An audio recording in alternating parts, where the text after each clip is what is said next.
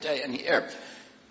And Paul Revere took off 242 years ago last night from the Old North Church in the North End where she was born, my grandmother was born, and he rode out to Conquer to alert the countryside, and particularly the Minutemen, that a British troop of 800 men was coming to confiscate their arsenal and their powder dump. And those men met the British Army, the largest and most powerful empire in history, on the Old North Bridge 242 years ago today. And they drove them back. And they chased them in retreat through Concord, through Lexington, through Lincoln, through Arlington, into Cambridge, inflicting terrible casualties. And that was the beginning of the American Revolution, but really the revolution had started 2 years before. And it started when the British had passed an oppressive law raising the taxes on tea in New England. And this was a law that the British Crown made in collusion with the British East India Company, which the king owned shares in, his ministers owned shares in, and most of the aristocracy owned shares in. And it was their plan to impose the tax on New England merchants, but exempt the British East India Company from the tax so that they could undersell everybody and that they would make a profit for their shareholders.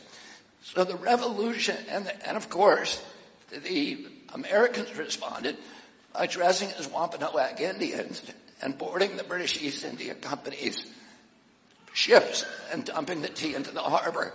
And that's when the British sent that troop over here to quell the rebellion. So that rebellion was in part against empire, but the spear tip of that rebellion was a fury that the colonists had against the corrupt merger of state and corporate power.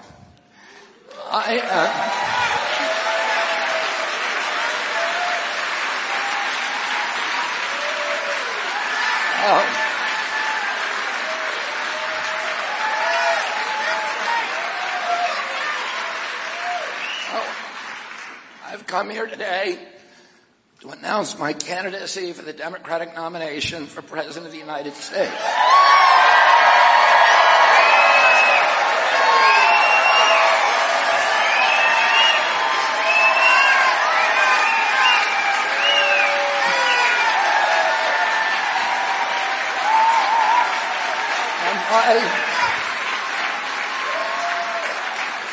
My mission over the next 18 months of this campaign and throughout my presidency will be to end the corrupt merger of state and corporate power that is threatening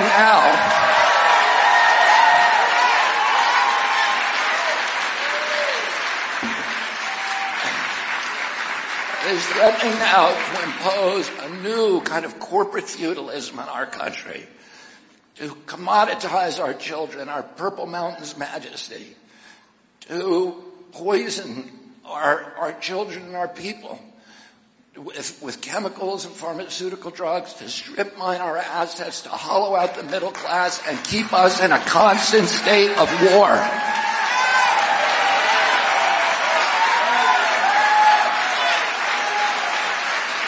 Now, I want to start by, first of all, I can't understand that sign language. I want to start by thanking my wife, Cheryl Hines.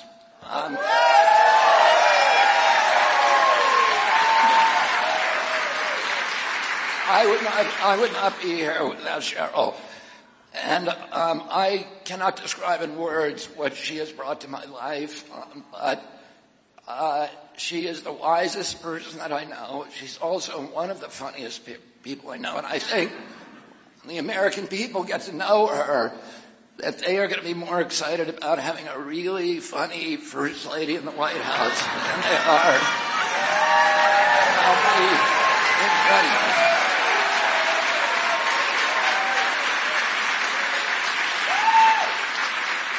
I also want to thank all my family members who showed up today. My children, Bobby, Kik, Amaryllis, Connor, Kira, Finbar, Aiden. Did I leave any out? I told them to wear name tags, and I can't see them from here. And then, and a cat. So that's my grandchildren, Zoe and Cassius and Bobcat. My brother Douglas, my sister Courtney, my nephews Bo and Billy Birdsall and Riley and George and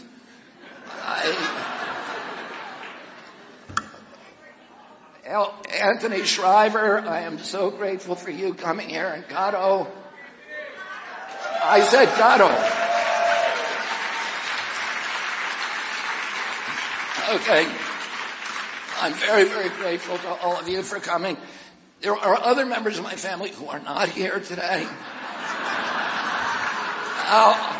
I'm going to make a confession because I know most American families, they never have any differences with each other. When one does, it's...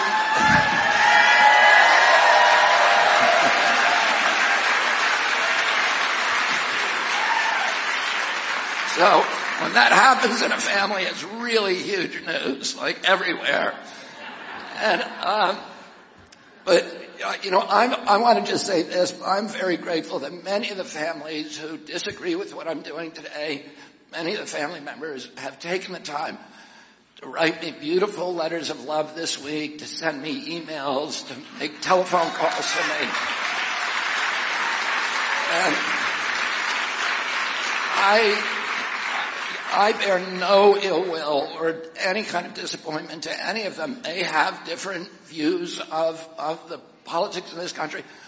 My whole family, including myself, have long personal relationships with President Biden. Many of my family members are working in the administration.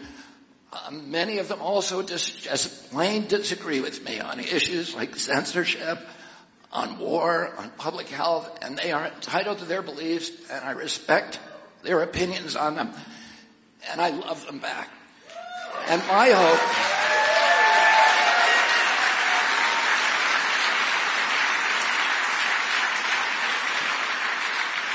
and is it too much to hope that we could have the same thing for our country? We have a polarization in this country today that is so toxic and so dangerous, and at any time since the Civil War. During the Civil War, Abraham Lincoln said, a country or a nation, a house divided against itself cannot stand.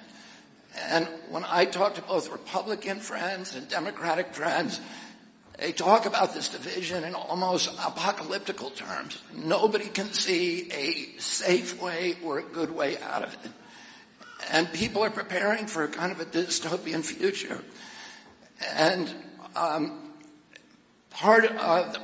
of the principal missions of my campaign and of my presidency is going to be to end that division.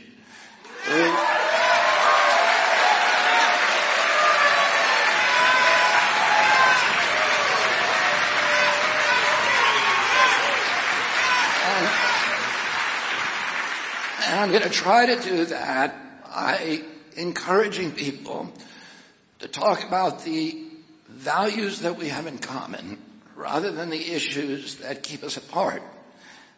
And also, and this I think is the most important thing, I'm going to do that by telling the truth to the American people.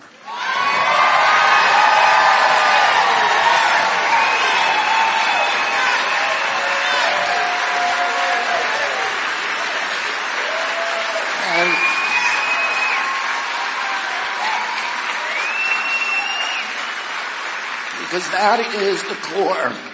That is the core of this division, of course. When we fight each other, when blacks fight whites and Republicans fight Democrats and rural fights urban, the people, that merger of corporate power that sits at the top, is loving the fighting between us, among us, so that they can strip mine our country. And the thing that keeps us, the reason truth is so important, when I was a little boy, nobody in this country would dream that our government would ever lie to the American people. In fact, and that's not a joke, nobody believed it back then. In May of 1960, that changed a little when Gary Powers crashes U-2 in Russia, and the Eisenhower administration denied that we had a U-2 program because they didn't know at the time that the Russians had captured Gary Powers. And when the Russians produced them, it was a shock to the American people that their government had lied to them. And then in 1970, during the Vietnam War, of course, we all began to suspect that we were being lied to. And in 71, when the Pentagon Papers came out, we realized, oh, this is what they do. My father, just before he died, told me very sadly, people in authority lie. And the government now lies to us. We all know it. We take it for granted. When my uncle left office when he died in 1963, about 80% of Americans said they trusted their government. Today, 22% trust their government, and 22% trust the press, the lowest level ever. The media is at the lowest neither because we know the media lies to us now, and everybody knows that.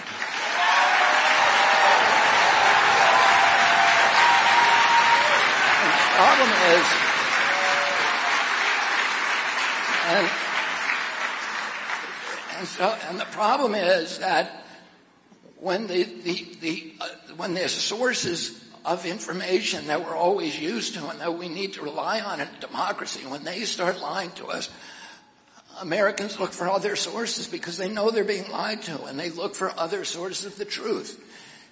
And when the media and the corporate captive media and the corporate captive government sees other sources of truth, they have to brand those misinformation because they threaten their paradigm. They threaten that orthodoxy. And of course there is a lot of genuine misinformation, but as we know, a lot of the misinformation is just statements that depart from government orthodoxy, so they have to either censor us or they have to lie about what's true and what's not true. And that amplifies the polarization. It amplifies the hatred, the fear, the insecurity, because you know you're being lied to and then you're being silenced. The censorship doesn't work from any point of view, and it's very, very dangerous. My father, 55 years ago last month, I sat as a 14-year-old boy behind my father as he announced in the Senate caucus room in Washington, D.C., his campaign for presidency of the United States. And my father at that time was in many ways, the same position that I'm in today. He was running against a president of his own party. He was running against a war. He was running at a time of unprecedented polarization in our country. And he had no chance of winning. My father, when he declared, had not a single molecule in him that he believed that he could win the Democratic nomination. Why is that? He had run his brother's campaign in 1960, 8 years before. But now, all the unions were against him with two exceptions, the United Auto Workers and Cesar Chavez's United Farm Workers. The liberal press was 100% against him, from the New York Times to the Village Voice. The labor union, the big city mayors were against him, including Mayor Daley, who had played a critical role in President Kennedy's nomination. All of the people in the New Frontier, who were his closest friends, were now working for the Johnson White House, so they were against him. The only people that he had with him, even the universities were against him, because they were with McCarthy. The group of Hollywood, like Joanne Woodward, Paul Newman, who had been very close to him, worked very hard for my uncle in 60, were now working for McCarthy. And my father in the universities, my father used to say that that McCarthy had all the A students and he had the B and C students. And so the only people he had were people, poor white people in rural areas like Appalachia, poor blacks in the Delta and in our cities in Watts and Harlem and East LA and Indians on the Indian reservations. And that was kind of it. But that hopelessness in his campaign freed him to tell the truth to the American people. So when he went to Indiana University and the medical students said to him, "Who's going to pay for your health care program?" He said, "You are." And when he went to Creighton University it was a Catholic university in Omaha, and they asked him whether he would support their deferments, he said no. The deferments were the reason most of them were in college, because that was the only way you could get out of Vietnam. And he said no, and they booed him. And he said, "Do you think it's fair that 45% of paratroopers in Vietnam are black? Do you think it's fair that we are sending black children to fight this war because they can't get their kids into college?"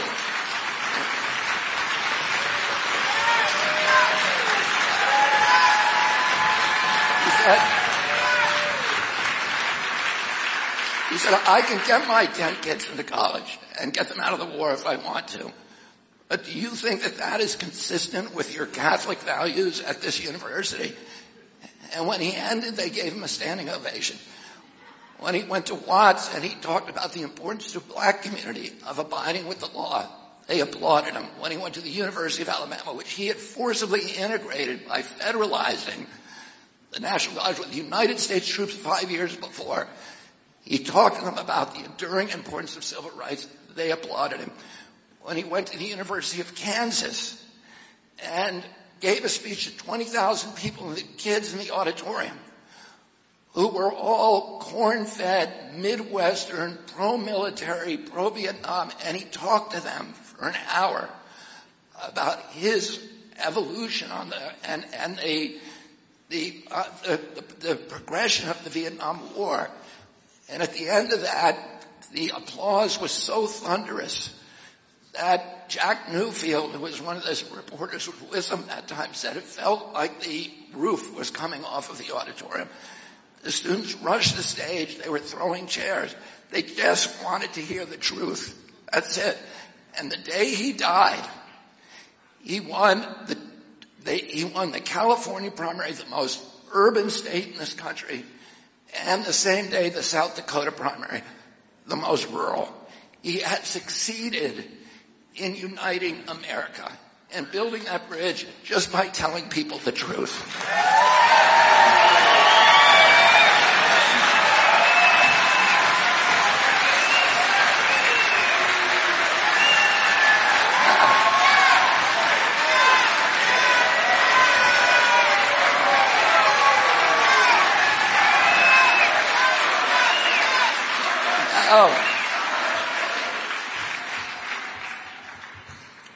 I was with my dad when he died in Los Angeles, and we brought him back to New York on Vice President Humphrey's plane on US 2, and we waked him at St. Patrick's Cathedral. And then we brought him from Penn Station in New York to Union Station in Washington, D.C. Normally that's a 2.5-hour train ride. But it took us 7.5 hours because there were 2 million people on the tracks. And that I will never forget as a 14-year-old boy what I saw from the windows of that train that day. In all of the urban train stations in Trenton and Newark and Philadelphia and Baltimore, they were crowded with black and white men singing the Battle Hymn of the Republic. In the countryside, there were white people in military uniforms. There were blacks. There were rabbis and priests. I remember in Delaware there were 7 nuns standing in the back of a yellow pickup truck, just waving handkerchiefs at us as we passed. We saw, I remember passing a Little League game where all of the kids on both sides, both teams, the coaches, and all the spectators in the stand were standing with their hands at their hearts in salute. We saw Boy Scout troops saluting, military officers and personnel, hippies in tie-dye T-shirts. It was people holding up babies, mothers holding up babies. Many of them had American flags. Many of them had signs that said, "Goodbye, Bobby," or "Pray for us, Bobby." And we got to Union Station in Washington, and President Johnson met us there. And we drove my father's body up past the mall in Washington. And 3 months earlier, my father had communicated with Martin Luther King, and they decided to partner with Marion Wright Edelman, who was one of my father's aides, to organize. They saw that the Vietnam War was destroying the war on poverty. It was sucking all the money, and Johnson essentially had to pull the plug on the war on poverty. And my father told Martin, the poor are never going to get rights in this country until they start politically participating. Let's do a poor people's campaign like we did 2 years before with the Civil Rights, or 5 years before with the Civil Rights campaign. Bring them all to Washington. So all of these men, thousands of men, were encamped in plastic shanties on the mall. And we drove up past them. Martin had died, a month or a month and a half earlier. Now my father was dead. And we drove up past them. They all came to the sidewalk. And they held their hats against their chests in a salute and bowed their heads as we took my father up the hill across the bridge to Arlington to bury him under a simple stone next to his brother. And 4 years later, I was studying here at college American history, and I came across demographic data that showed that most of those white people who had lined that train track and who had supported my father in the primary in 1968, 4 years later in 1972, they voted not for George McGovern, who was very closely aligned with my dad, but instead for George Wallace, who was an ardent segregationist, who was antithetical to everything my father believed in.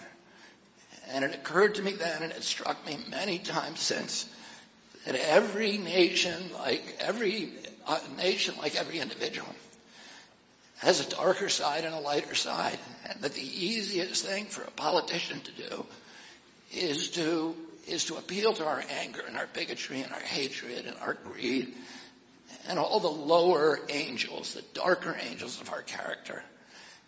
And that once in a while we get a political leader who tries to do successfully what my dad did, which is to talk to people in a way that gets them to transcend their narrow self-interest, gets them to transcend their fear and their bigotry and their anger and see themselves as part of a community, sees themselves as part of a noble experiment, and helps them to find the hero that we all have in each of us. And my father tried to persuade people that we have to avoid the seduction of the notion that we can advance ourselves as a people by leaving our poor brothers and sisters behind, or that the only way we can get security is to get rid of our constitutional rights. And he tried to remind Americans that we each need to be a hero, and he succeeded in doing that. And his trail, unfortunately, was cut short. I'm going to tell you a little bit about my career and what brought me here. I started out, as Dennis mentioned, I spent 35 years as an environmental advocate. And at the beginning of my environmental career, end of 1983, the beginning of 1984, a man who was a mentor of mine offered me a job doing high-level environmental policy in Washington or New York, or another job that was kind of doing large purchases of conservation land. And I didn't want to do that kind of environmentalism.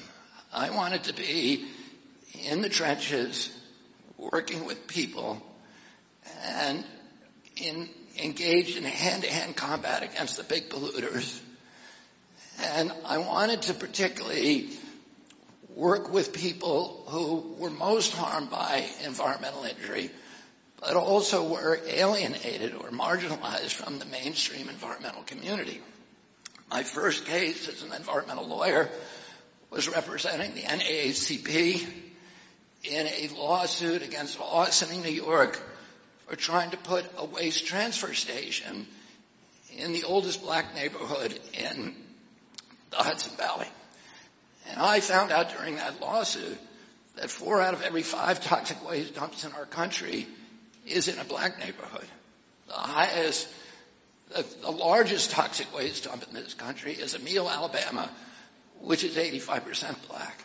The highest concentration of toxic waste dumps in this country is the south side of Chicago. The most contaminated zip code in California is East LA. And black youth, probably the largest at that time problem with black youth, was that 48% of them had dangerous levels of lead in their blood. And that lead dramatically reduces IQ and also causes severe behavioral problems. And I recognize, I spent a lot of my time over the next 30 years fighting on those kind of issues. I spent summer vacation in jail in maximum security prison in Puerto Rico in 2001 because I had successfully sued the Navy to stop bombing probably the poorest community in our country, the black and brown people who live on the island of Vieques, who are American citizens, but they are not treated that way.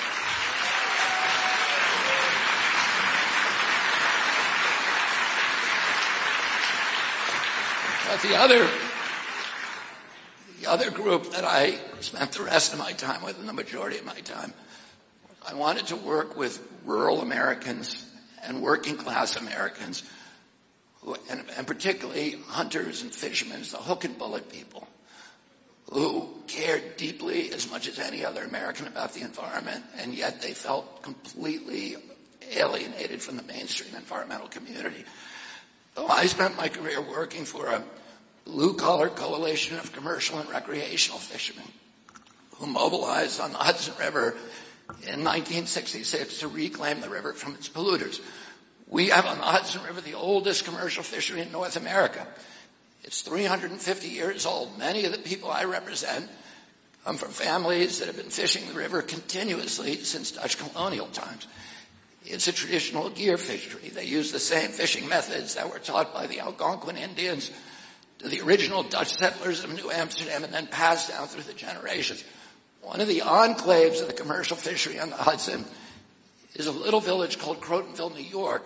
It's 30 miles north of New York City on the east bank of the river. And the people who lived there in 1966 were not your prototypical, mainstream environmentalists. They were affluent. They were not affluent. They were the opposite of that. They were carpenters, lathers, factory workers, electricians. Half the people in Crotonville made their living, or at least some part of it, fishing or grabbing the Hudson. These were people who had little expectation that they'd ever see Yellowstone or Yosemite or the national parks. They didn't have the money to take their families on those kind of vacations. For them, the environment was their backyard. It was the bathing beaches, the swimming holes, the fishing holes of the Hudson. That was their livelihood. It was their recreation. It was their food. And Richie Garrett, who was the first president of the Riverkeeper of the Fishermen's Association, used to say about the Hudson, it's our Riviera, it's our Monte Carlo. Richie Garrett was a gravedigger from Aussing, New York. He used to tell his new followers, I'll be the last to let you down.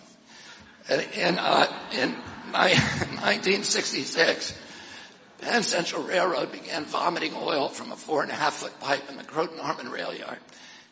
And the oil went up the river on the tides, and it blackened the beaches, and it made the shad taste of diesel. So they couldn't be sold in the Fulton Fish Market in New York City. It all the people in Crotonville came together in the only public building in the town, which was the American Legion Hall. This is a very patriotic community. Crotonville and the neighboring village of Ossining had one of the highest enlistment and mortality rates during World War II, and almost all of the original Riverkeeper board and officers and members were former Marines. They were combat veterans from World War II in Korea. Richie Garrett was a former Marine. These weren't radicals. They weren't militants.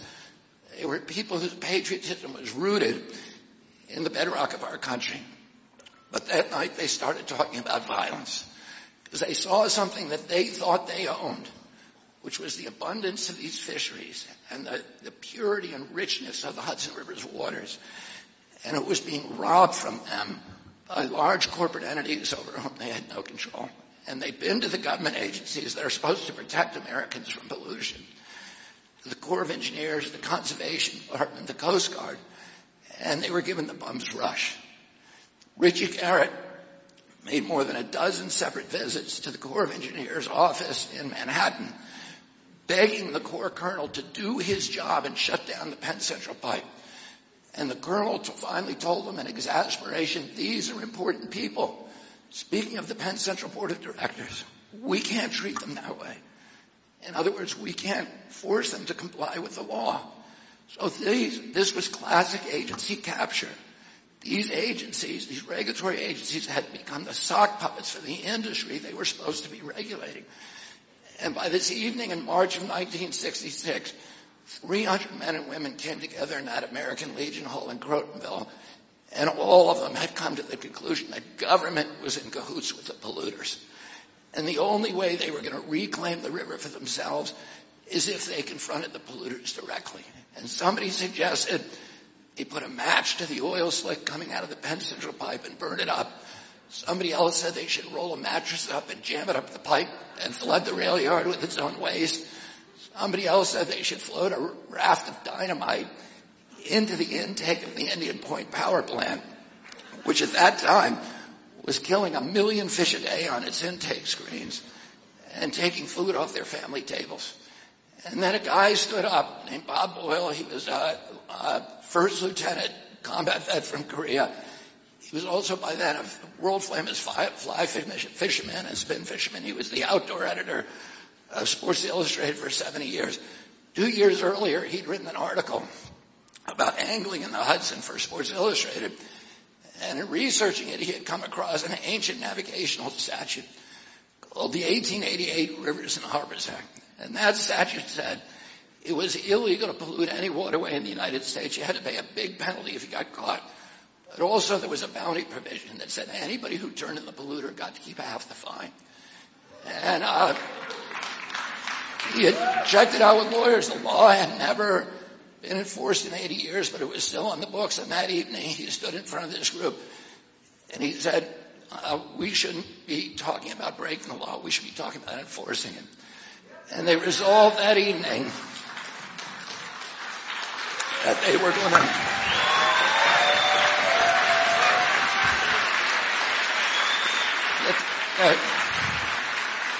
go out and track down and prosecute every polluter in the Hudson. 18 months later, they shut down the Penn Central Pipe. He got to keep $2,000. There was 2 weeks of wild celebration in the town. They used the money that was left over to go after Ciba Geigy, Tuck Tape, Standard Brand, American Cyanamid, the biggest corporation in America, and winning. In 1973, they collected the highest penalty in the United States history against a corporate polluter. They got $200,000 from Anaconda Wire and Cable for dumping toxics at Hastings in New York. They used that money to build a boat. They hired a full-time riverkeeper, a former commercial fisherman, John Cronin. They hired me using bounty money as their attorney. And over the next couple of decades, we bought over 500 successful legal actions against Hudson River polluters.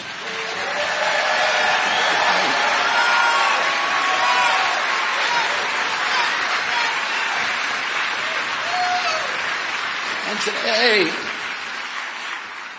the Hudson River is an international model for ecosystem protection. This is a river that caught fire. It was dead for 20-mile stretches north of New York City, south of Albany. It turned colors depending on what color they were painting the GM trucks at Terrytown, the Terrytown GM plant. Today, it's the richest waterway in the North Atlantic. It produces more pounds of fish per acre.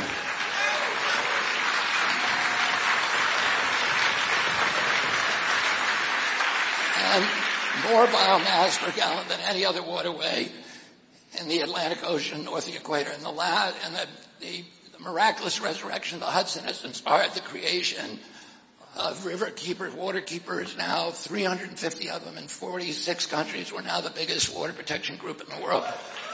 One of the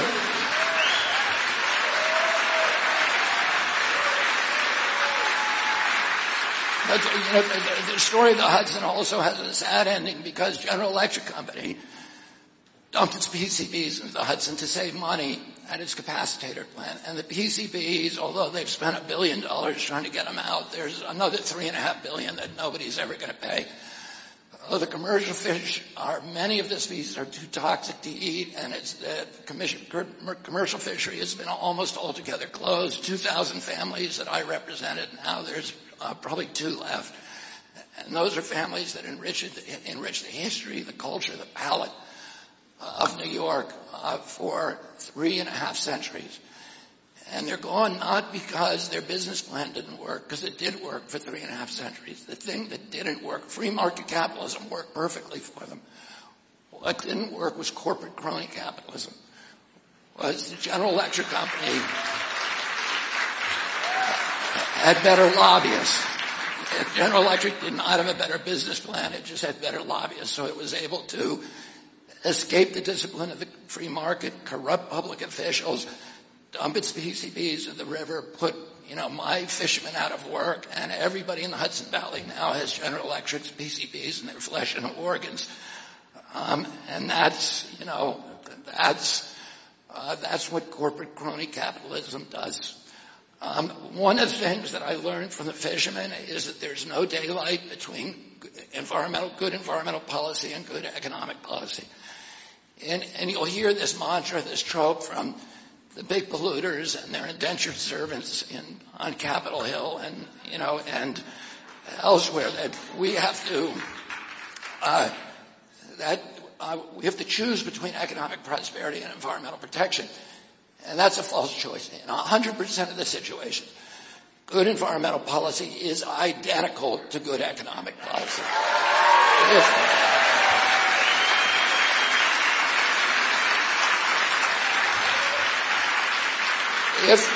If we want to measure our economy, and this is how we ought to be measuring it, based upon how it produces jobs and the dignity of jobs over the generations, and how it preserves the value of the assets of our community. If, on the other hand, we want to do what the big polluters are urging us to do, which is to treat the planet as if it were a business in liquidation, convert our natural resources to cash as quickly as possible, have a few years of pollution-based prosperity, we can generate an instantaneous cash flow and the illusion of a prosperous economy, and we can make a few people billionaires by impoverishing the rest of us. But our children are going to pay for our joyride, and they're going to pay for it with denuded landscapes, poor health, huge cleanup costs that are going to amplify over time and that they'll never be able to pay. Environmental injury is deficit spending. It's a way of loading the cost of our generation's prosperity onto the backs of our children.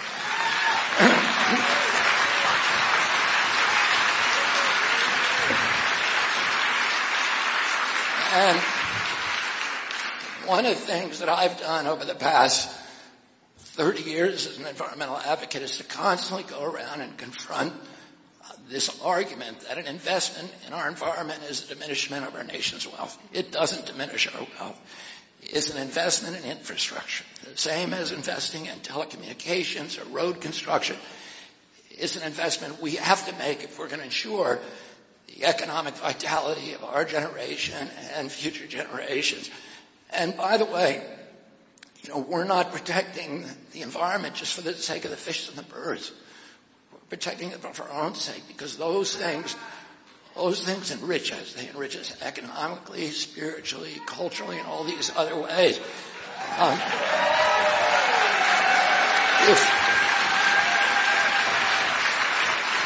If we want to meet our obligation as a generation, as a civilization, as a nation, which is to create communities for our children that provide them with the same opportunities for dignity and enrichment and prosperity and good health as the communities that our parents gave us.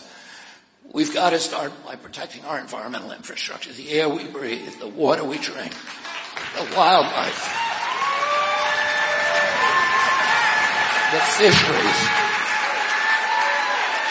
the public lands, those things that are not reducible to private property, but by their nature are the property of all of us, the commons, the commonwealth, the public trust assets, the landscapes, the waterways that connect us to the 10,000 generations of human beings that lived before there were laptops, and that ultimately connect us to God. And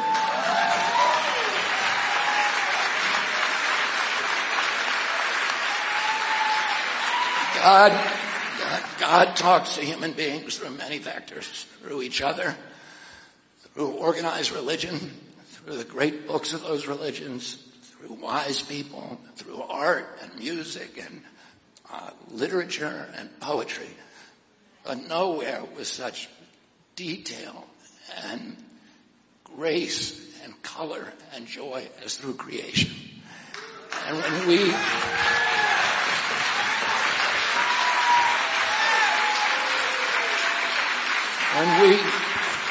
we destroy a species, when we destroy a special place, we're diminishing our capacity to sense the divine, understand who God is, and what our own potential is as human beings.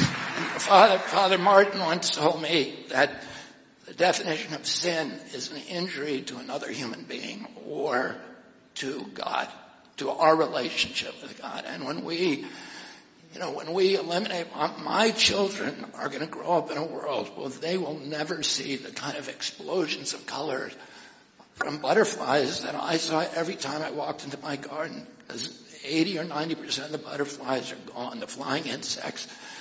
They'll never hear the songbirds that I heard because 80% of them are gone. They'll never see the amphibians, the puddles that I saw as a boy, bubbling like cauldrons with tadpoles from salamanders and frogs. They're not going to see that in their lifetime. They're unaware of it. And it's like God is a tapestry and he's talking to us from all of these different vectors. And we're pulling threads out of that capacity. And it is such a crime against our children. And I think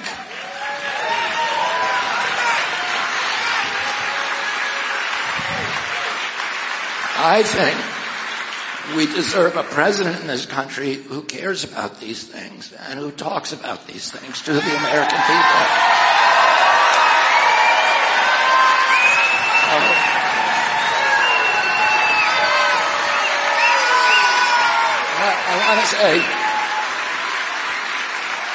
I want to say one other thing. Nature is the social safety net. When we had the Great Depression, 10,000 men who lost their jobs went down to the Hudson River to find oysters and blue crabs and sturgeon and shad and herring and alewives, and they fed themselves, their family, and some made money. And that was all. Nature is our social safety net. It's infrastructure. They can't do that if there's another depression. We're relying on the government to give us money, but that's not reliable. Nature was always reliable. If you live in a sweltering home in New York, you have no access to beaches, you can jump on the train and go right up to Croton Point Park and you can bathe in the river and get away from that for a day and experience nature and enrich yourself. You can't do that if the Hudson is polluted. I have a couple of children with asthma. 1 out of every 4 black children now in urban areas has asthma. The asthma events are triggered by bad air days, by ozone and particulates. It's coming mainly from coal-burning power plants. So those plants, General Electric Company privatized the fish in the Hudson River. They privatized the river to make profits for themselves through corruption. Those coal generators are privatizing the air in my children's lungs. And we have to understand that it is an act of theft. Pollution is a subsidy and it's an act of theft. I want to move on to another issue that nobody's going to really want to talk about, but I need to.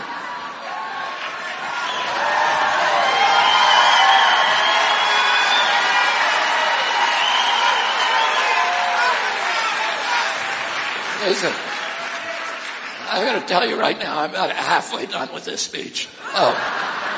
And this is what happens when you censor somebody for 18 years.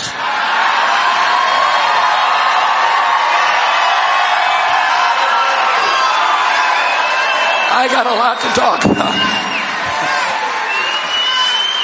They shouldn't have shut me up that long, because now I'm going to really let loose on them. For the next 18 months, they're going to hear a lot from me.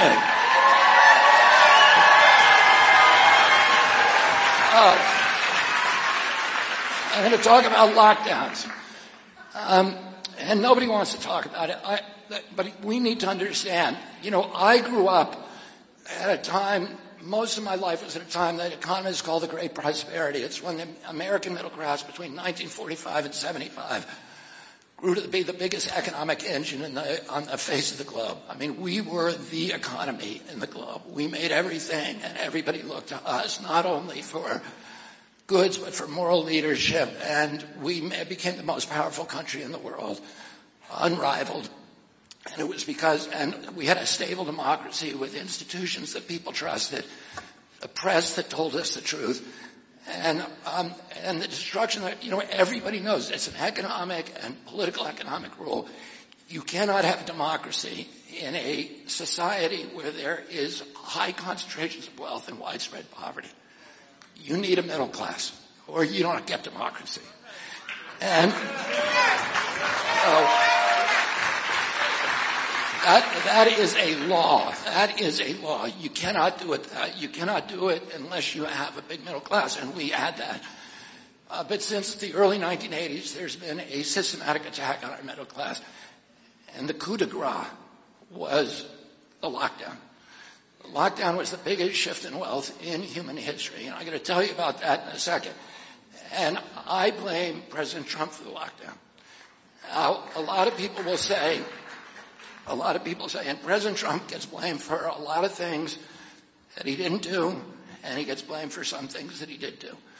But the worst thing that he did to this country, to our civil rights, to our economy, to the middle class in this country, was the lockdown. Now, President Trump, in fairness, let me just make this point, will tell people, well, the lockdown wasn't my idea. It was my bureaucrats rolled me on it.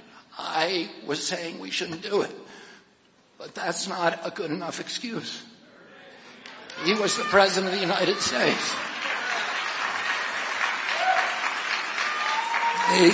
And as Harry Truman said, the buck stops here. On May 2nd, 2020, 600 doctors signed a letter to President Trump begging him not to allow the lockdowns. And they said because at that time, all of the pandemic protocols anywhere in the world, the WHO, CDC, everywhere, the European Health Agency, all says you never do mass lockdowns. It causes much worse havoc and deaths and injuries than if you do the standard protocol, which is you lock down the sick, you protect the vulnerable, and you let everybody else go back to work. Otherwise, you are going to wreak havoc. And of course, and I wrote about it for the, on Instagram. I was writing every day. I was citing these economic studies that showed every point in unemployment you get 37,000 excess deaths from heart attacks, suicides, plus imprisonments. I was writing about this. And they dumped me from the social. They said that's misinformation, but it was not. But people were saying it. People knew it. It wasn't just me. And we now know, of course, that it's true. There's now study after study, and every comparison between the states and nations that locked down compared to those who didn't, had shown the ones who locked down, the more you locked down, the worse you got. Worse COVID deaths, worse excess deaths. Sweden's numbers came out this week. Sweden was the only country in Europe that didn't lock down. It had the lowest excess deaths in Europe, which is very predictable. The nation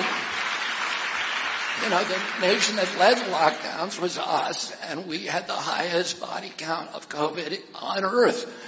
We have 4.2% of the world's population. We had 16% of the COVID deaths. At some point, even the media is going to have to say, stop saying this was a success story.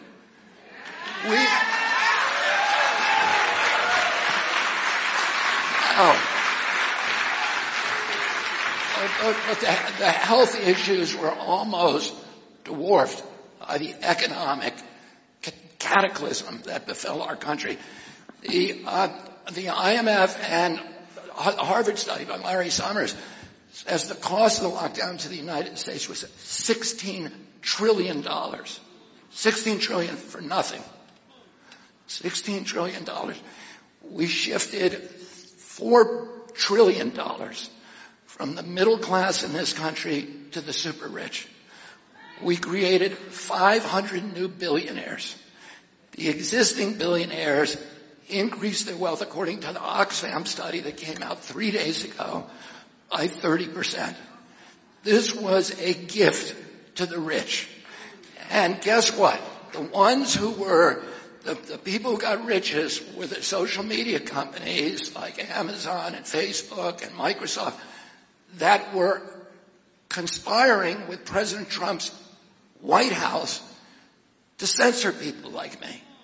So the very people who were profiting on those lockdowns were the ones who were strip mining the wealth from the middle class in this country. Amazon got to close down all of its competitors.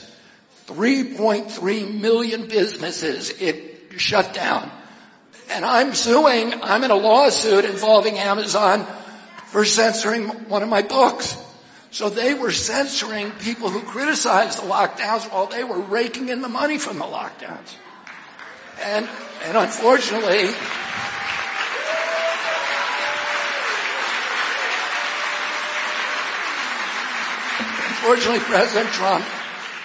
President Trump's White House was colluding with them.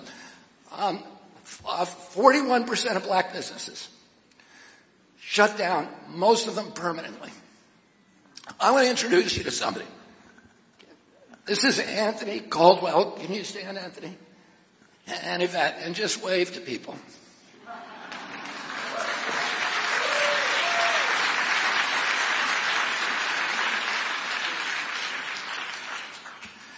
And Anthony Caldwell is from Boston. He was a chef, a very, very successful chef in this town for 19 years. He and Yvette saved every penny they had to build their dream, which was that he would have his own restaurant by the time he was 50 years old. It's called 50 Kitchen. It was the hottest spot in Dorchester, which is the town that my grandfather and grandmother lived in. They were turning away crowds. Boston Magazine called him a culinary genius. It was a mix of Asian fusion food with soul food. And then the lockdowns came. And Anthony told me the customers were gone. He was looking out the window, staring out all day with the chair stacked in his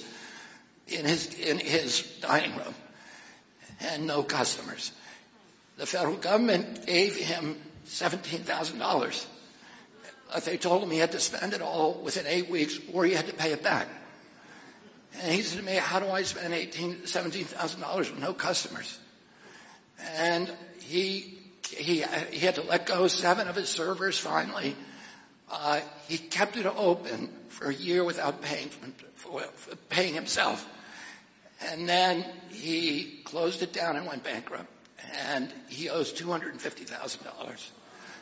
And that story can be told thousands upon thousands upon thousands of times in black communities all over this country.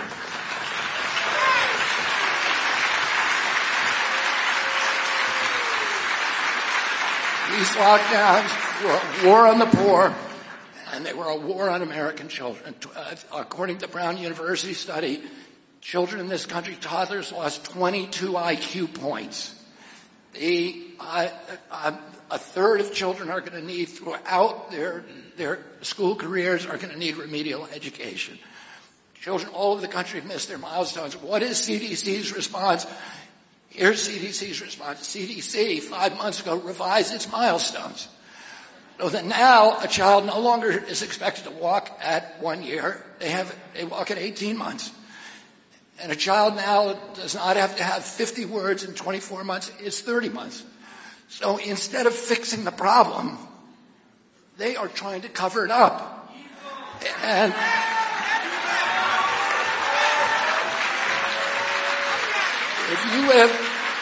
the only indicia of social decline that actually improved was that during the pandemic, child abuse dropped.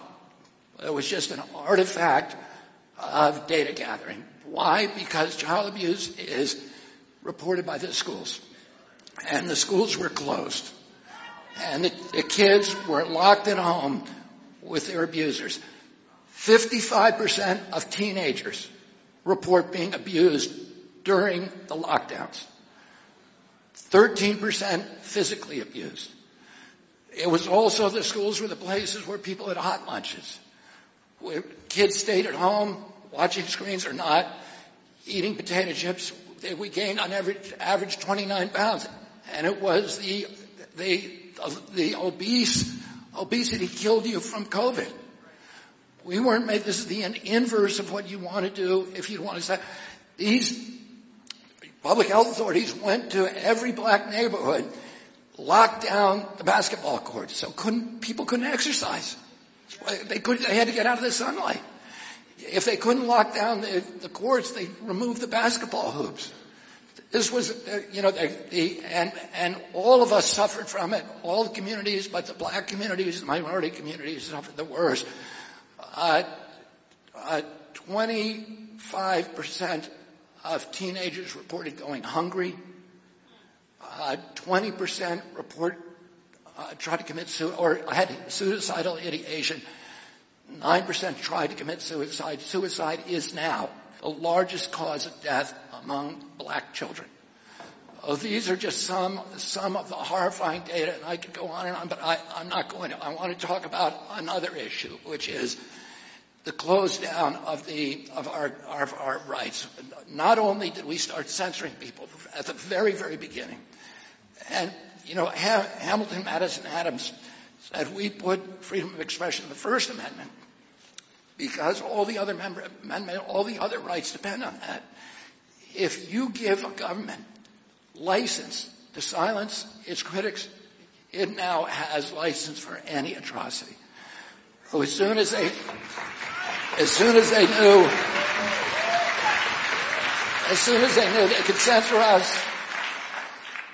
knew they could censor us, they then went after the other part of the First Amendment, freedom of worship. They closed every church in this country without any scientific citation for a year, without any notice and comment rulemaking. Democracy was simply abolished. They then went after freedom of assembly. They told us we had to social distance. They went after our property rights, the Fifth Amendment. They closed 3.3 million businesses with no due process, no just compensation. They got rid of Seventh Amendment jury trials. They said if you're involved with a countermeasure, no matter how egregious the injury you caused, no matter how negligent you were, no matter how reckless, you cannot be sued. And here's what the Seventh Amendment says. It says no American shall be deprived the right of a trial before a jury of his peers in case there are controversies exceeding $25. Well, it does. There's no pandemic exception. And by the way, the framers knew all about pandemics because there were two epidemics during the Revolutionary War. One, there was an epidemic, a malaria epidemic in Virginia that decimated General Washington's troops. There was a smallpox epidemic that disabled the armies of New England at the very moment they conquered Quebec, and they had to withdraw. Otherwise, today, Canada would be part of the United States. And by the way, we've had epidemic, but between the end of the Revolution and the ratification of the Constitution in 9 years, there were epidemics in every city that killed tens of thousands of people. Cholera epidemics, smallpox epidemics in Philadelphia, New York, Boston, etc., malaria epidemics. They knew all about it, but they didn't put that in the Constitution. The Constitution was built for hard times.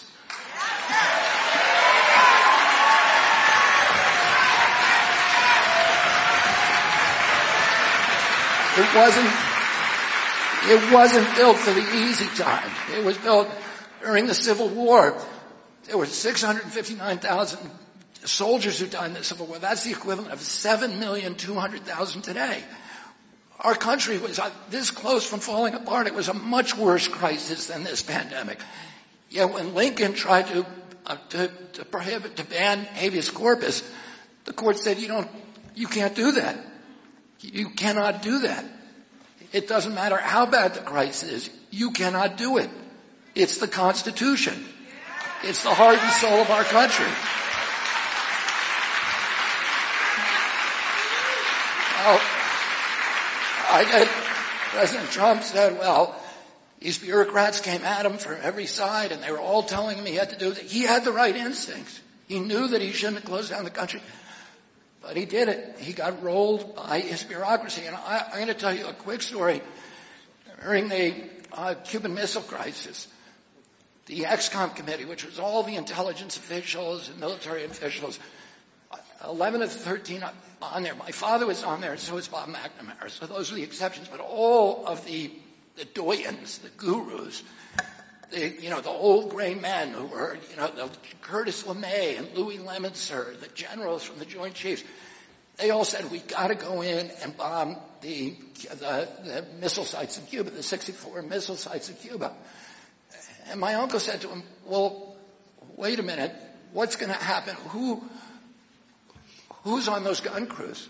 Are those Cubans or are those Russians? And they said, we don't know. And he said, well, if they're Russians and we kill Russians, isn't Russia then going to have to go into Berlin? And they were like, well, we don't think they'll do that. And my uncle said, I want to see the aerial photographs. And he looked at the aerial photographs. And he said, who has, on the Cuban side, who gives permission to fire? Does it come from Russia? Does it come from Fidel? Does it come from the individual gun crews? Because if it comes from Fidel, he's going to fire them. If it comes from the individual gun crews, then you're putting the fate of the world in the hands of those commanders, 64 men. They didn't know. So he said, we're not doing it. And he did something else. And all I'm saying is, you need a president at this time in history who can stand up to his bureaucracy.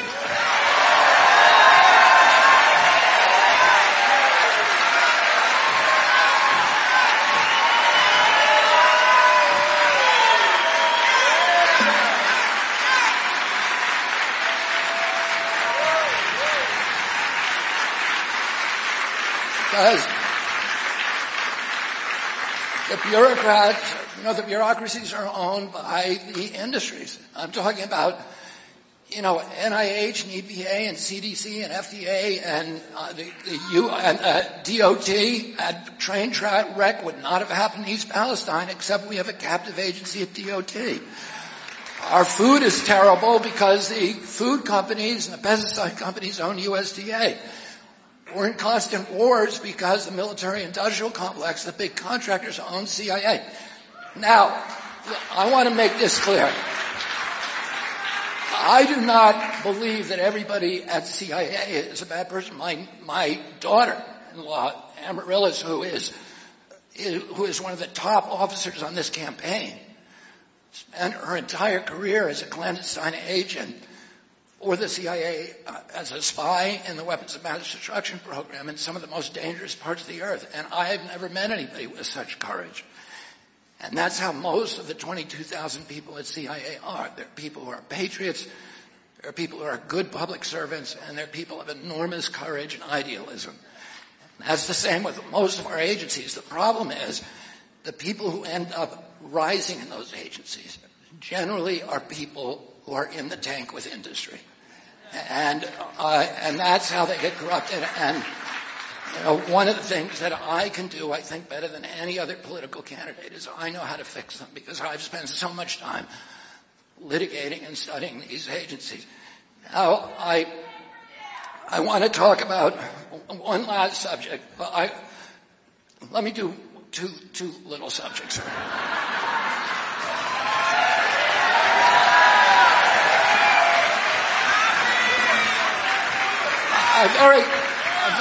Very quickly, I want to just talk about the chronic disease epidemic. Because to me, arguably, this is the worst attack on the middle class in this country. We have the worst healthcare system in the United States of America. What do I mean by that? I mean that we spend more on healthcare by far than any other country, and we have the worst health outcomes. We spend $4.3 trillion annually on health, $4.3 trillion. And about 84% of that goes to treating chronic disease. Now, why is that? Because America has the highest chronic disease burden in the world. And we didn't always. In 1940s, 50s, and 60s, we had a really healthy population. We had only 6% of our people, of our citizens or children, had chronic disease. By 1988, that became 12.8%, so it doubled. Today, by 2006, it was 54%. We have the sickest generation in American history.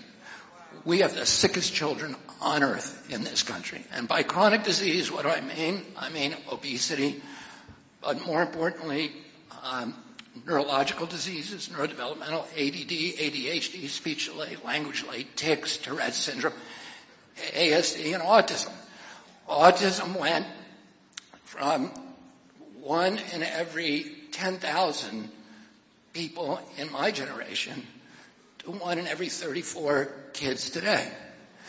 Now, one of the talking points that the industry and their crooked legislative or regulators will say is, oh, well, we just started noticing it for the first time.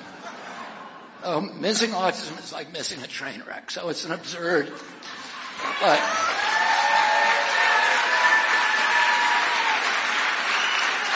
But more importantly, there is study after study after study that shows that this epidemic is real. It is not the result of changing diagnostic criteria. It is not the result of better recognition. It is an epidemic.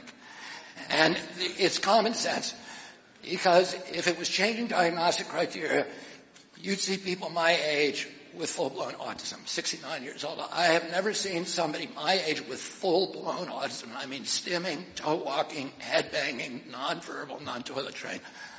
I've been around at the spear tip of people with intellectual disabilities my whole life. My aunt founded Special Olympics. I worked in it from when I was a kid. My cousin, my dear cousin Anthony Shriver, is the founder of Best Buddies. This has been in the DNA of my family. I spent 200 hours working at Wassaic Home for the Retarded in the Hudson Valley when I was a teenager.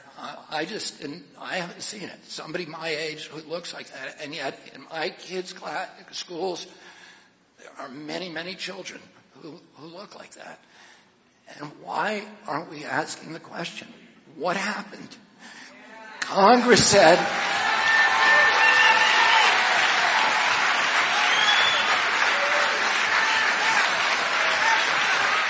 Congress, and by the way, there's a report that came out a couple of weeks ago that shows that the cost of autism alone to the American economy will be, just of caring for people as this group now ages, it will be $1 trillion a year by 2040. Congress said to EPA, tell us what year the autism epidemic began. And EPA is a captive agency, but it's captive by the oil, coal, and pesticide industry, not by pharma. So it actually came out with an honest study. And EPA said it's a red line 1989. Oh, something happened in 1989. And we know that it is an environmental insult, because genes don't cause epidemics. And the only thing is, we just have to figure out what it is. There's a limited number of culprits of chemical toxins that became ubiquitous around 1989. And so, that's something that NIH is a $42 billion budget. And by the way, it wasn't just those neurological disorders that started, and all these autoimmune diseases started. If you're my age, you never saw anybody with rheumatoid arthritis or juvenile diabetes when you were younger. The allergic diseases, food allergies, peanut allergies, and eczema, anaphylaxis, which now are ubiquitous. 27% of our school budgets are now going to special education. This is crippling to the middle class in this country. And we need to figure out what it is. And I can tell you this. When I am the President of the United States, I am going to end the chronic disease epidemic in this country.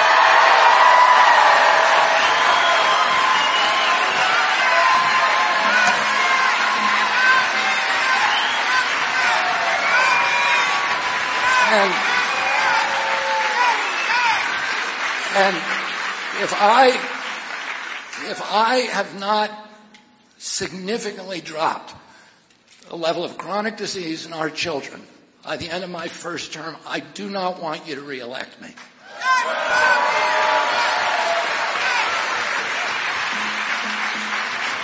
Now, all right, I'm going to talk about one last subject, and it's a big one, so settle down. I want to talk about the war in Ukraine. And we need to have a national conversation about this war. We need to have a mature conversation that allows for nuance and that allows for complexity, and we need to do it respectfully. We can't be telling one side that they're Nazis and the other side that they love Putin. Everybody in this country loves our country. And we have to respect differences of opinion, and we have to respect the people's capacity to ask questions. And, some of the issues that we need to talk about is, number one, is this war in the U.S. national interest? We just need to isolate that question. Is it in the U.S. national interest? And there are, some of the leading pangerums of most respected people of our national diplomats, let's say Henry Kissinger, Jack Matlock, Larry Wilkinson, who's Colin Powell's chief of staff.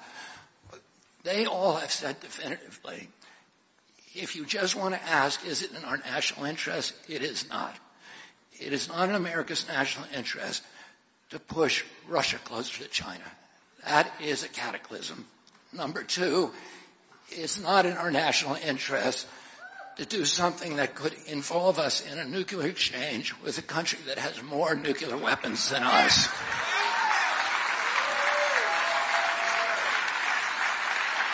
Now, having said that, I want to say that we are in the Ukraine for all the right reasons. We are there because we are a good people. And, Abraham Lincoln said America is a great nation because we're a good nation. And we continue to be a good people. And we are there because of our compassion, the Ukrainian people who have been brutalized, who have been illegally invaded, and have shown extraordinary valor and courage defending their country and defending, their families and their beliefs and their liberties and their independence, things that Americans have to admire. My own son, Connor, I'm very, very proud that Connor joined the Foreign Legion and fought in the Ukraine and during the Kharkiv offensive as a machine gunner for a special forces group.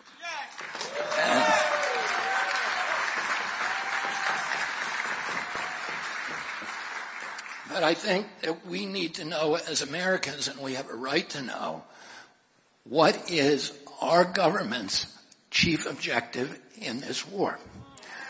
Now, we were told initially that the objective was humanitarian. And that is a good reason to be there, a humanitarian. And what that means is trying to end the bloodshed and minimize it as much as possible. But in recent times, President Biden said that one of our objectives, at least, is regime change of Vladimir Putin. And this is the same strategy that did not work well for us in Iraq. And it's many of the same people who are around the neocons, who are around President Biden, who have been talking about that for a long time and have been engaged in geopolitical machinations in the Ukraine since 2014. And then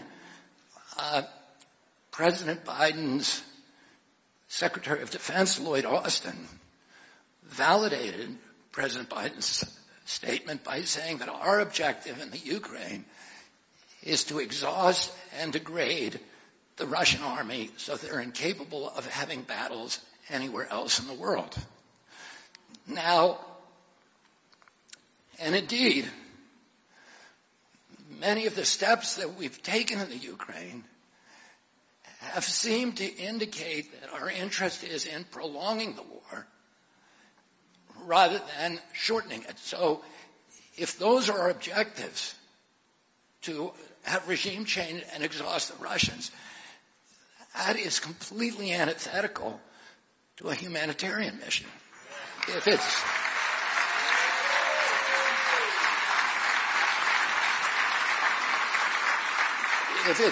If we're there for a humanitarian mission, it means to reduce bloodshed and bring an end to the war quickly. If we're there to exhaust the Russians or regime change, then doesn't it mean that the Ukraine is just a pawn in a geopolitical battle between two great superpowers, and that our strategy is to put the flower of Ukrainian youth into an abattoir of death in order to exhaust Russia? And if that's true, then we need to know about it. If it's not true, then we need a pretty good discussion with the President and the Secretary of Defense and others to tell us exactly what are we doing there. And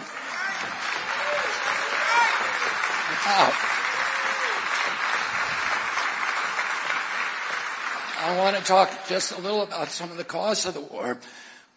We've now committed $113 billion to the Ukraine. For reference, the entire budget of EPA is $12 billion.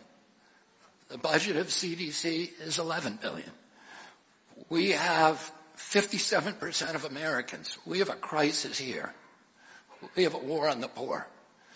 57% of Americans cannot put their hand on $1,000 if they have an emergency. 1/4 of Americans go to bed hungry. We have 1.5 million veterans who are living below the poverty line. We have 33,000 veterans who are homeless. We have 23 veterans a day who are killing themselves. The war on the poor is a blood war. I want to introduce you to a friend of mine, an old friend, Keith Amato. Can you stand?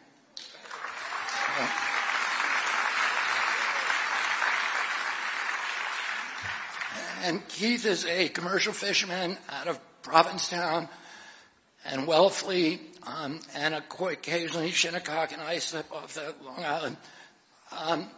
And we have we've known each other for many, many years.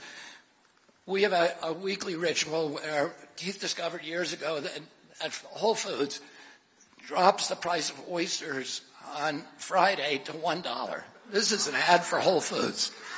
For $1. He knows this because his son-in-law actually owns the Wellfleet oyster bed where the oysters come from. So every Friday, Keith goes and picks up 30 oysters, brings them to my house, and I pay for the oysters. He shucks them. He makes a mayonnaise sauce, and we eat them. And we have an amazing friendship and are very, very close. But Keith is on disability. That does not allow him to work anymore. And he has been surviving on food stamps. And his On March 1st, he got a recorded telephone call from the government saying that his food stamps allocation is going to be dropped next month from $283 a month to $25. 30 million Americans got that phone call. 30 million Americans. The same month, the government announced that it is going to drop Medicare for up to 15 million Americans.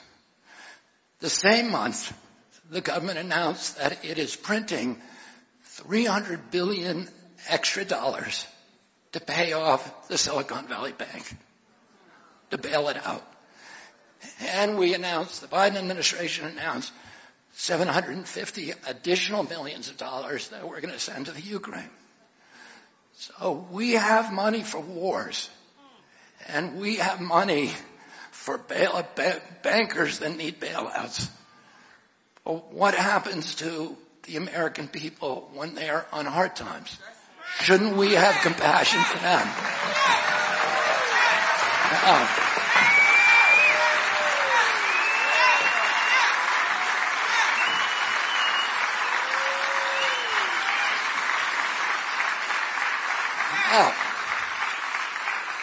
Okay, so let's look at some math. We're borrowing $6 billion a day, our government, to pay off the interest on our debt. $6 billion, we're borrowing it mainly from the Chinese and Japanese in order to pay for the wars and the bailouts and the lockdowns. Now, the wars in Iraq and its aftermath cost us $8 trillion. $8 trillion.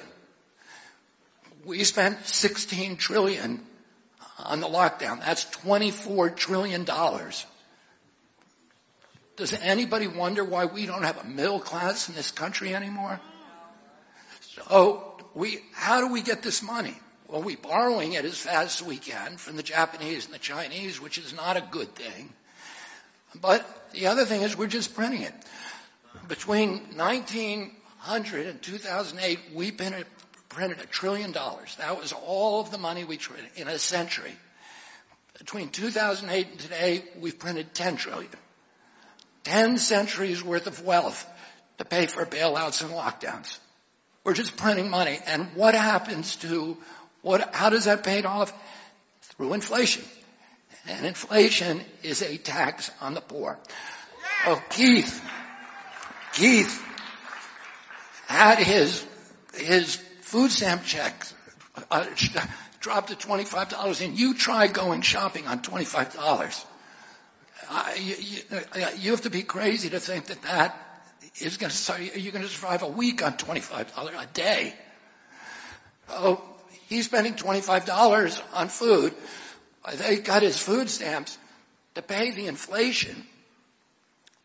His food bill has doubled over the past 2 years. And for basic foodstuffs like chicken, dairy, and milk, it's gone up 78%. We are starving American people, and we are cutting them off from the kind of aid that we should be giving, that we're instead spending on being the policemen of the world. We have 800 bases around the world now. We spend $880 billion a year on our military. We were supposed to get a peace dividend. After the Soviet Union collapsed, we were supposed to go from $6 billion to $2 billion. That was a peace dividend. And then we were going to spend the rest, bring it home, and build schools and infrastructure. Instead, we've made up a bunch of foreign enemies and different enemies and things that we got to do to spend more money. The military-industrial complex and the intelligence agencies are telling us instead of dropping it to 2, we raised it to 8.8. So that's where we are. This is what's happening. You know, if you go back to the beginning of our history, our founders made so many clear warnings against Americans getting involved in foreign wars because they said trying to be an imperium abroad is going to destroy democracy at home. It is going to turn us into a garrison state, a national security state.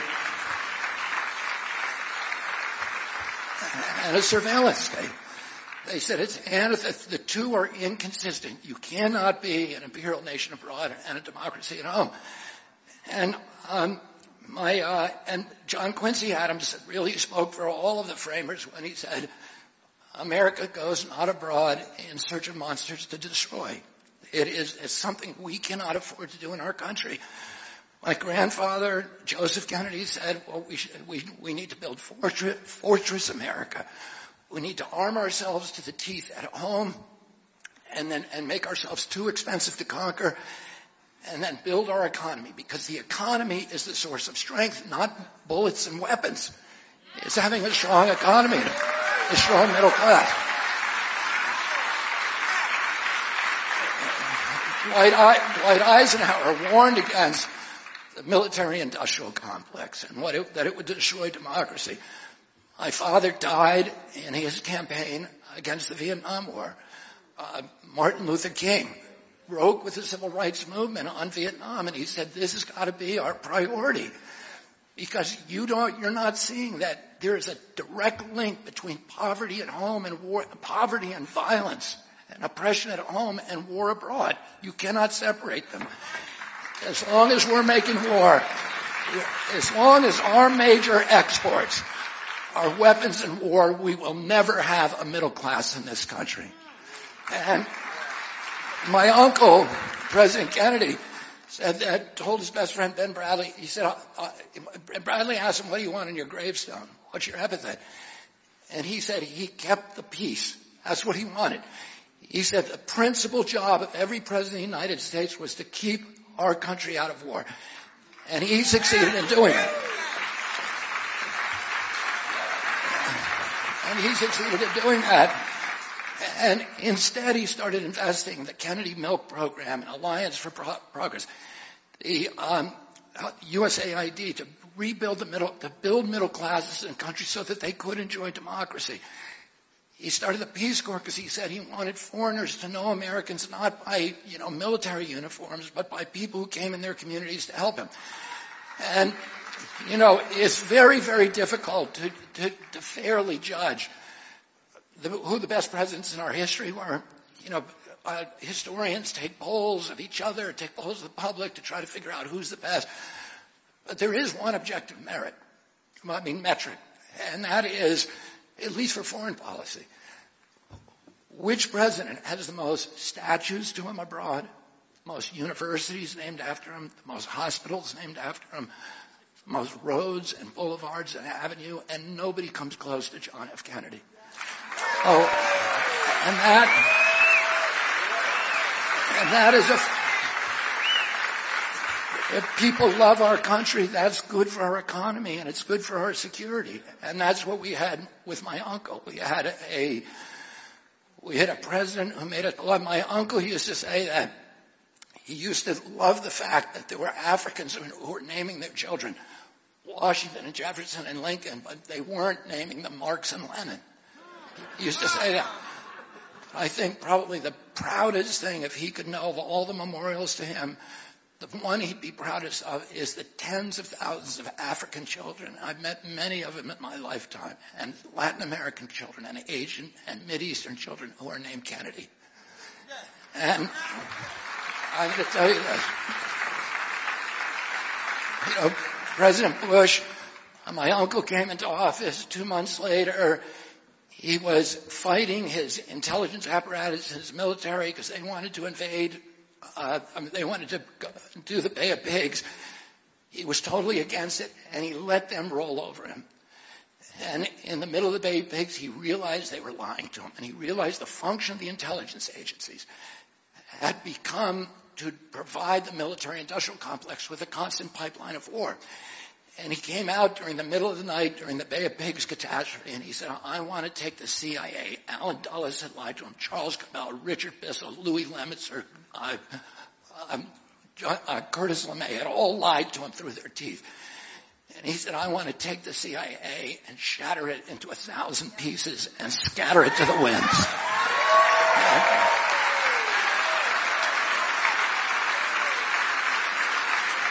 And George W. Bush had the same problem. And George W. Bush says the worst mistake he made as president was listening to CIA Director George Tenet tell him it was a slam dunk that Saddam Hussein had weapons of mass destruction. And so the neocons and CIA got to go into Iraq and throw out and do regime change.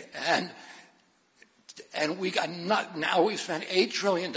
And what do we get for that $8 trillion? Nothing. Worse than nothing. Iraq is now much worse off than it was when we went in there. We killed more Iraqis than Saddam Hussein ever did. We may have killed 1 million Iraqis. Nobody knows the number. It is an incoherent country today with where Shia death squads are fighting with Sunni death squads in the street. The government is corrupt. The police are corrupt. We created ISIS. We drove 2 million refugees up into Europe. They destabilized democracy for a generation in Europe. They caused Brexit. This is the cost of the Iraq war. $8 trillion there, $16 trillion for the lockdowns, $24 trillion, nothing to show except a devastated middle class in the United States of America, and we need to put an end to that.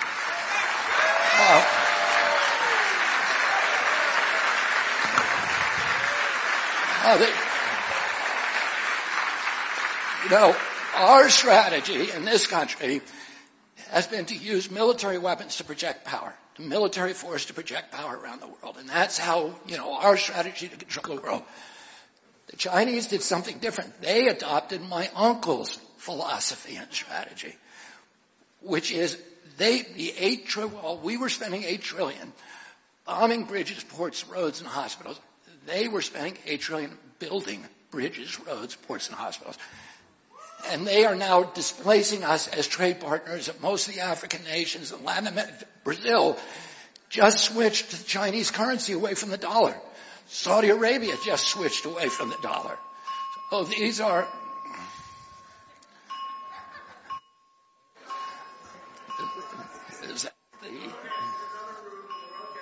Okay, we're okay.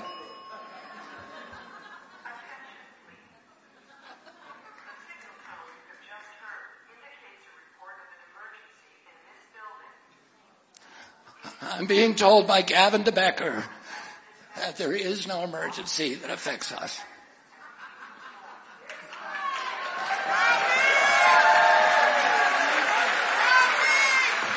All right, I'm going to finish up.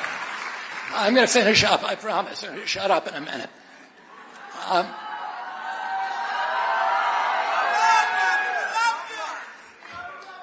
So the Chinese, we've now lost,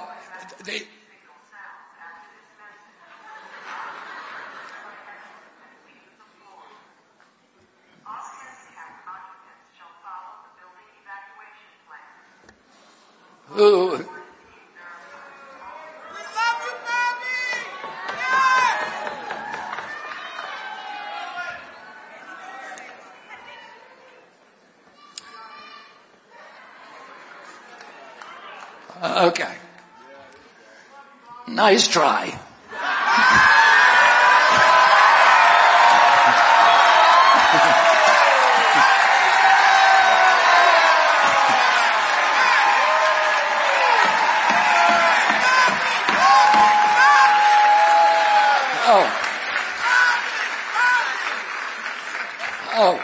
The Chinese, by being nice guys, have earned goodwill in these countries. Now, Brazil and Pakistan are now switching to Chinese currency away from the dollar. You know what that's going to cost our country? If we no longer have the dominating, the universal currency, $750 billion a year. That's one of these costs of these continual wars that we have to examine. And so Saudi Arabia had last month signed a peace deal with Iran, which is great. But Saudi Arabia was our biggest investment. They are our number one ally. The whole key to U.S. strategy was called the Shia Crescent. Saudi Arabia would be the keystone, and then we'd have Abu Dhabi and Qatar and Oman and the Emirates and Lebanon all the way up to Syria on both sides, creating a bulwark against, and Iraq, of course, creating a bulwark against Iranian expansion, which was our key objective in the Mideast. Well, guess what? The Chinese just brokered a peace deal between Iran and Saudi Arabia. Our entire policy has collapsed. We no longer have a coherent foreign policy. And Iraq, Mohammed bin Salman said not only this, 2 weeks ago, he lowered oil production during a U.S. recession. It was like a slap in the United States' face. And then he said it out loud 3 days ago. We don't care what the United States thinks anymore.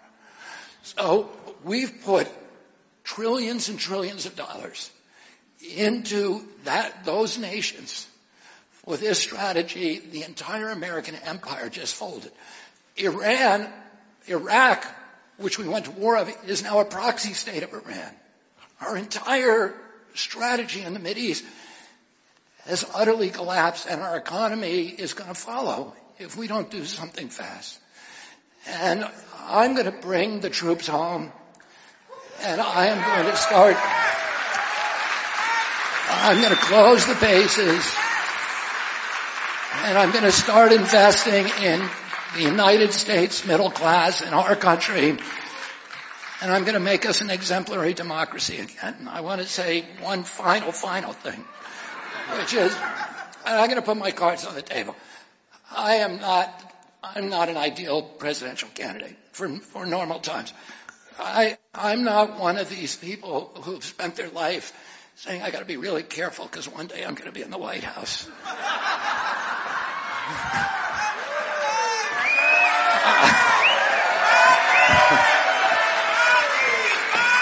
I actually did the opposite of that.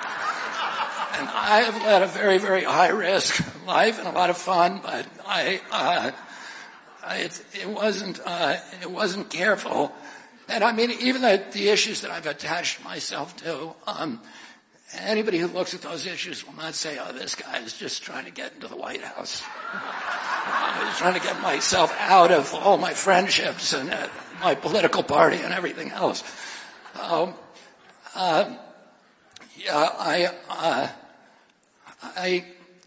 had a rambunctious youth, and it lasted until my early 60s. And I told my wife the other day, I said, I got so many skeletons in my closet that if they could vote, I could be king of the world.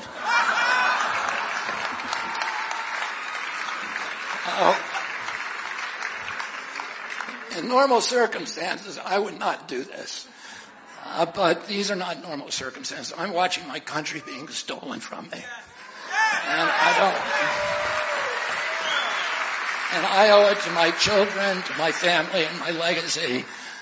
I don't want, the Democratic Party to be the party of fear and pharma and war and censorship.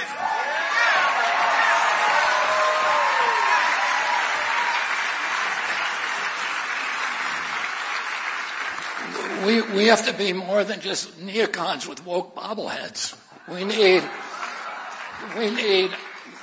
need to stand up to corporations. We need to stand against war. We need to put our children first. We need to stop listening to the large corporations. In many ways, and that's what a Kennedy Democrat is. We need to bring this party back to the party of FDR, of JFK, of RFK, of Martin Luther King, and those values.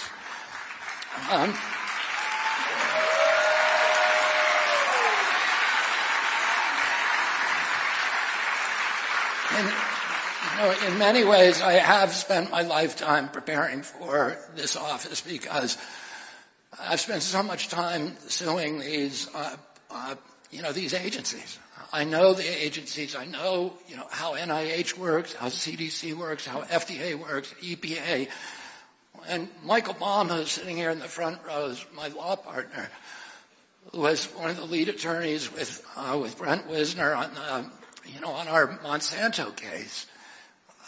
When we got the Monsanto Papers, we realized that we found emails that showed that the head of the pesticide division of the EPA was secretly working for Monsanto for forever.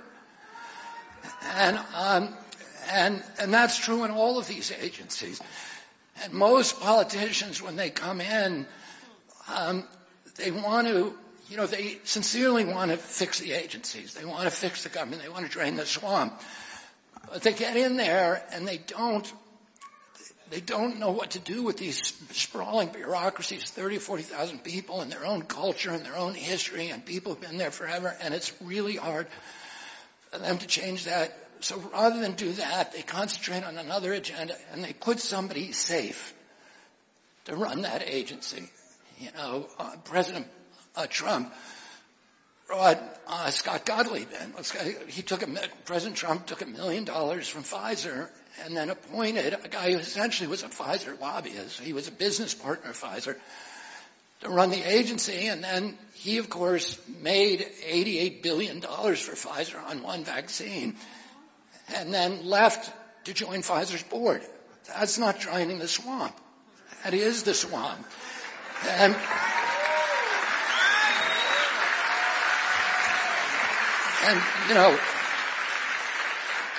President Biden is the same thing. I know Pete Buttigieg. I like Pete Buttigieg. He's a friend of my family's. My son campaigned for him, was part of his campaign last time around.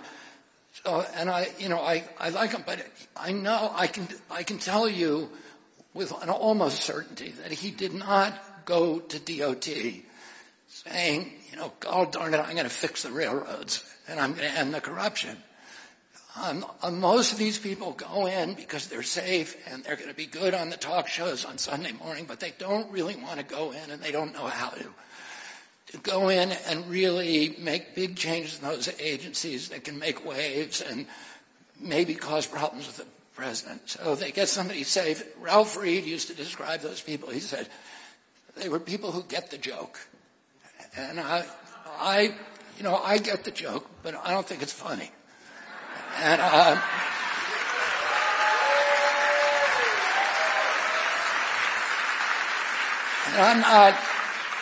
I'm not safe. I am not safe. For the vested interest, I'm not safe.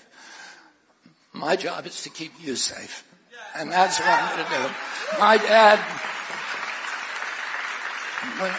whenever we traveled, my father would take us to the Indian reservations, wherever we landed. We go, whether we were in Utah or New Mexico, go to Standing Rock or the Navajo reservation, or we go in upstate New York to the Mohawk reservation, all around the country. He would always, when we got to the airport, he would want to go there. And he'd take us there. He loved going to Appalachia. His favorite place in the world was Bedford-Stuyvesant, one of the poorest neighborhoods in Brooklyn. I was on the Bedford-Stuyvesant Restoration on the board for 20 years. He would take us to Harlem. When we were kids, little kids, he would put us, or to Appalachia, to the white mining communities in Appalachia. He would put us in the back of a station wagon, and he would drive us into southeast Washington. And we would go to the playgrounds there and talk to people. And my father would say to us, when he came back one time from the Delta, he said, we were all at the dinner table when he came in, and he said, I was in a tar paper shack today. It was smaller than this dining room, and there were 2 families living there, and the children get 1 meal a day. And when you get older, I want you to help those people. And when we would go into southeast Washington or Appalachia, he would say to us, these are your people. These are Kennedy people. He said, the other people, the big shots, the corporations, the millionaires don't need the Kennedys. They have lobbyists. They have PR firms. They have lawyers. And he said, these are your people. And these are the people you need to spend your life helping. And when I'm president, I'm going to be president for those people. We're going to really take back this country. You give me a piece of ground and a sword, and I am going to take back this country with your help, the help of all the homeless Republicans and Democrats and independents who are Americans first. Thank you all very much.